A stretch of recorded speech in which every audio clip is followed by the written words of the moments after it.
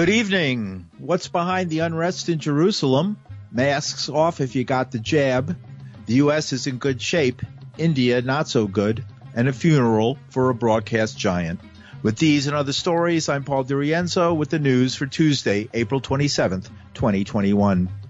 In a sweeping 213-page report, the New York-based Human Rights Watch said today that Israel is guilty of the international crimes of apartheid and persecution because of discriminatory policies towards Palestinians within its own borders and in the occupied territories. Israel adamantly rejects that characterization, saying its Arab minority enjoys full civil rights. Human Rights Watch argued that Israel has demonstrated an intent to maintain the domination of Jewish Israelis over Palestinians in Israel, the West Bank and Gaza, coupled with systematic oppression and inhumane acts. Israel rejected the reports. Human Rights Watch, they said, is known to have a long-standing anti-Israel agenda. The Foreign Ministry went on to say the fictional claims that Human Rights Watch concocted are both preposterous and false. Israel has exclusive control over 60% of the West Bank, its borders and airspace, and imposes restrictions on movement and residency. The nearly 500,000 Jewish settlers living in the West Bank have full Israeli citizenship, while the territory's 2.5 million Palestinians live under military rule.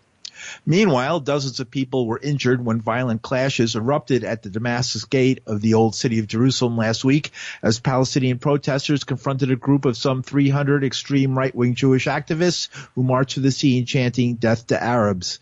Police, trying to keep the groups apart, also clashed with the Palestinians who threw rocks at the officers.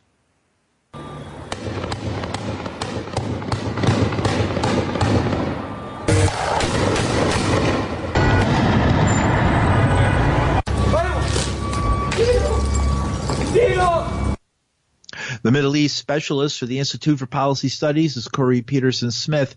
He says Israel, in the midst of its own political crisis, is growing more right-wing with every failed election.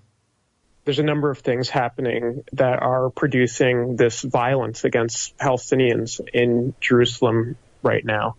Some of it is things happening right now, and a lot of it is actually things that have been happening for a long time. One thing is this is taking place in Jerusalem, and the kind of main place where there's been these really intense confrontations is at the Al-Aqsa Mosque. It is Ramadan, and people are gathering at the mosque, and really every year Israel takes the occasion of Ramadan to have a large police presence at the mosque. This mosque in Jerusalem has been a site year after year of confrontation where Israeli forces show up, obviously where Muslim Palestinians and others are there to worship, and to kind of provoke these confrontations. This year, the police in Jerusalem actually erected barricades around the mosque in a provocation. That's been one source of conflict. The other thing is that actually in Jerusalem, there is an ongoing really ethnic cleansing that's taking place in the Palestinian neighborhoods in Jerusalem. This is really part of the kind of day after day, year after year activity that happens in Israel, but it really has been heating up in the past year and in recent months and recent weeks.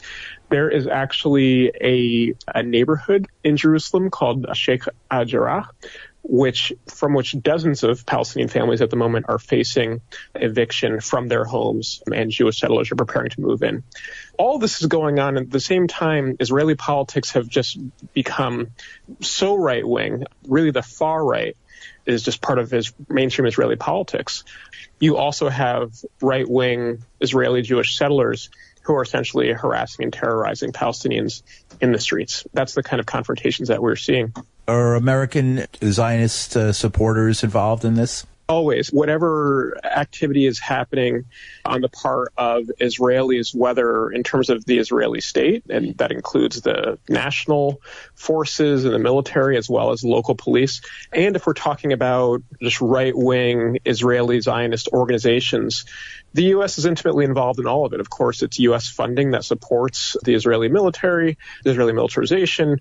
There's extensive cooperation between Israeli police and U.S. police. And of course, so many of the settlers themselves come from the United States, are themselves Americans. Absolutely. This is intimately involved with the question of the United States and what we do here to defend Palestinian rights. How does this tie in with the trials of Bibi Netanyahu? It's a good question. And of course, Israeli politics on one hand has been at this impasse. They've had 4 elections, none of which have been able to produce a government. And so on one hand, they're not able to assemble this government and actually have a functioning Israeli parliament. And at the same time, what we're seeing throughout the course of these 4 elections is Israeli politics moving more and further to the right. Essentially, Israeli politics what it's come down to is, do you support a right-wing Israeli government that is for Netanyahu or a right-wing Israeli government that's against Netanyahu? But there is consensus on all of the anti-Palestinian politics, the notion that Palestinians really don't have a place in Palestine, in their historic home. Corey Peterson-Smith is a Middle East specialist for the Institute for Policy Studies. And in COVID news, the Centers for Disease Control and Prevention eased its guidelines Tuesday on the wearing of masks outdoors, saying fully vaccinated Americans don't need to cover their faces anymore unless they're in a big crowd of strangers. President Biden echoed the announcement at a news conference today. Starting today, if you're fully vaccinated and you're outdoors, you need, and not in a big crowd, you no longer need to wear a mask. I want to be absolutely clear. If you're in a crowd, like a stadium or at a conference or a concert, you still need to wear a mask, even if you're outside. But beginning today, gathering with a group of friends in a park, going for a picnic, as long as you are vaccinated and outdoors, you can do it without a mask. The CDC is able to make this announcement because our scientists are convinced by the data that the odds of getting or giving the virus to others is very, very low if you're both been fully vaccinated and out in the open air. Biden says the COVID-19 vaccines have had a tremendous impact in reducing deaths, especially among seniors. Less than 1% of seniors were fully vaccinated when I took office. Today, in less than 100 days, more than 67%, 2/3 of our seniors are now fully vaccinated. And more than 80% of our seniors have had at least one shot. That effort has resulted in a drop of 80% in deaths among American seniors, a 70% drop in hospitalizations. So instead of losing thousands of seniors each day, we're saving thousands of lives, and more as each day goes by. And meanwhile, India, home to the world's worst ongoing coronavirus outbreak, has reported more than 17.6 million cases since the pandemic began last year. But the real number, experts fear, could be up to 30 times higher, meaning more than 500 million cases. Health workers and scientists in India have long warned that COVID-19 infections and related deaths are significantly underreported for several reasons, including poor infrastructure, human error, and low testing levels. President Biden said today the United States is ready to help. India, they're suffering at this moment. What do you say to the folks in India? Look, I'm sorry, this last question I'll take, and I'm really going to be in trouble. With regard to India, I spoke at length with Modi, the Prime Minister. We are sending immediately a whole series of help that he needs, including providing for those remdesivir and other drugs that are able to deal with this and prevent, in some cases, but help recovery. Secondly, we are sending the actual mechanical parts that are needed for the machinery they have to build a vaccine, and that's being done as well. We're also I've discussed with him when we'll be able to send actual vaccines to India, which will be my intention to do. The problem is right now we have to make sure we have other vaccines like Novavax and others coming on probably. And I think we'll be in a position to be able to share vaccines as well as know-how with other countries who are in real need. That's the hope and expectation. And I might add, when we were in a bind at the very beginning, India helped us. Thank you. President Joe Biden. The country's underfunded, that's India. Their underfunded public health infrastructure means that even in normal times, only 86% of deaths nationwide are registered in government systems, and only 22% of all registered fatalities are given an official cause of death certified by a doctor. The majority of people in India die at home or other places, not in a hospital, so doctors usually aren't present to assign a cause of death. Meanwhile, CDC, that's Centers for Disease Control and Prevention Director Dr. Rochelle Walensky, says the United States is in relatively good shape in confronting COVID, but she warned not to lower our guard. Several weeks ago when I had this feeling of impending doom and I articulated that, and I had, case rates going up, vaccinations growing, but not where we needed to be, and deaths continuing to climb. As I look at the curve now, it's stabilizing, it's coming down. The vaccinations have continued to grow in an extraordinary way. I think we really do need to get more and more people vaccinated. As Kristen noted, we need to sort of combat the hesitancy that is out there, meet people where they are, and encourage everyone to get vaccinated. But as I see more vaccines getting into people's arms, more and more people being willing to do so, confidence increasing, and then I match that with the cases that are starting to stabilize, plateau, and come down, as well as Dr. Fauci's slides that demonstrate when the other countries have been a little bit ahead of us and shown that when those vaccinations continue to soar and the cases plummet, that we should be in good shape. And in New York City, the decision to allow vaccinated people to go without masks while outdoors was met with cautious optimism by Mayor Bill de Blasio. It will be the choice of each New Yorker what they're more comfortable with outdoor. So the federal government saying you don't have to, I think a lot of people will still choose to, or at least a lot of the time will choose to. I expect a lot of the time I will, for sure, but it will depend on the circumstance. And so I think it's a new approach we can definitely work with. What we do want to focus on intensely is keeping people in the habit of wearing the masks indoors, at least for the next couple of months. We've talked about June as an important turning point moment. I think people should anticipate keeping those masks on indoors, certainly during May and June, and then we'll reassess from there. Mayor de Blasio. And you're listening to the news on WBAI New York. I'm Paul DiRienzo. Bob Fass, the radio legend, father of freeform radio, hosted Radio Unnameable for more than 5 decades on WBAI. He passed away peacefully on Saturday, April 24th in North Carolina.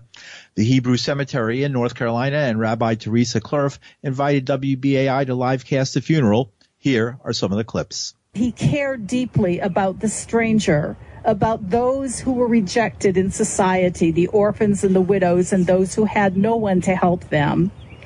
And that he also did everything in his power to disrupt the path of those who were against equality, righteousness, and truth.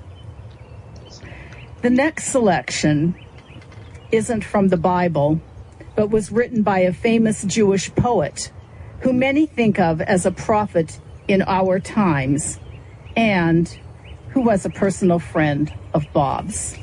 The answer, my friend, is blowing in the wind. For those that don't know me, my name is Lorelei, and I'm Bob's sister-in-law, and Lenny is my sister. It's not possible for me to speak to his professional career or any of the path that it took, or the 50 or 60 years that his listeners and faithful friends followed him. His cabal. We all go back to the times that we spent with Uncle Bob and Aunt Lenny, and it was in the Catskill Mountains, of all places, and it was like every summer. And he kind of encouraged those kids, probably by way of getting them out of the way from the adults, to take part in plays. We'll have these little vignettes, and they use the swimming pool as their ocean. And guess what? Bob loved this. And you know what? He became their videographer, their professional videographer. And let me tell you, it was quite a job wrangling all these little ones, but he managed to produce tapes of this, of them crossing the Delaware, the pool, and other fun things. And we still have those tapes, I have to say. And They're a precious memory. One of these kids who couldn't be with us today. Now I'd like to invite Jessica Wolfson, who's a close family friend, to come forward and share some. To get to know Bob was really to get to know his universe. A vast network of people from all walks of life. When we started to make the documentary, one of the first things we did was take on the very daunting task of trying to organize Bob's archive. Without it, we would not have been able to make this film. Hundreds and hundreds of reel-to-reel tapes living in Bob and Lenny's house, which I'm sure you all saw in every nook and cranny of their home. And with the help of our friend Mitch Blank, we actually recruited about 40 people to spend 2 weekends in Staten Island relaying tapes from the house to the yard, documenting them, sorting them into plastic bins. And some of those people were our friends, people who had not heard the show but were curious about enough to spend a weekend hunting for promised gems of Bob Dylan and Joni Mitchell, Abby Hoffman, Phil Oakes, etc. And others were Bob's friends and his listeners, excited to spend some time with him, the man behind the voice of the late night hours.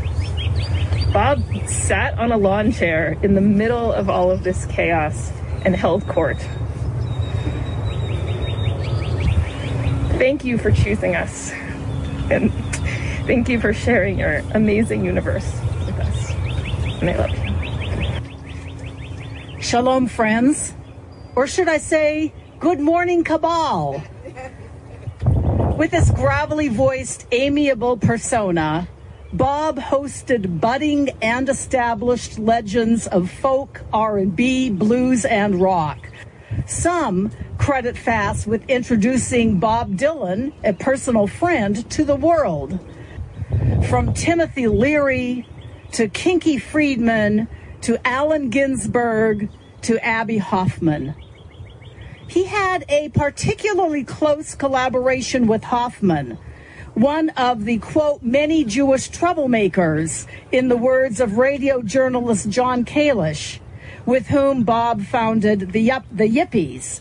During the notorious trial of the Chicago 7, Abby Hoffman called into Radio Unnameable with regular updates on the trial. What earned Bob the lifelong devotion of his friends and listeners, as well as his family, were his tremendous generosity, his ability to listen, his sense of humor, his deep-seated belief in justice and human equality, and his genuine love of people. Profoundly impacted by Bob's show was Lenny Tofte. Growing up in what she described as the vast intellectual wasteland of Staten Island, she discovered Radio Unnameable at the age of 12. When she was 22, WBAI hired Lenny to be their music librarian. Bob and Lenny became a couple and started living together in 1984. In 97, they were married on the banks of a river near Woodstock. How fitting. According to Lenny, Bob had an intense pride in his Jewishness, which was intimately connected to his sense of fairness, justice, and equality. Bob Fass's Jewish and radio identities, along with his sense of humor, were inextricable parts of who he was. Lenny shared with me that a few weeks before he died, she found him in his bed in the ICU praying the Shema, the foundational Jewish declaration of faith, which traditional Jews recite daily as well as on their deathbeds. Partway through his prayer, he stopped and did the WBAI sign-off. At this time, WBAI concludes another day of broadcasting.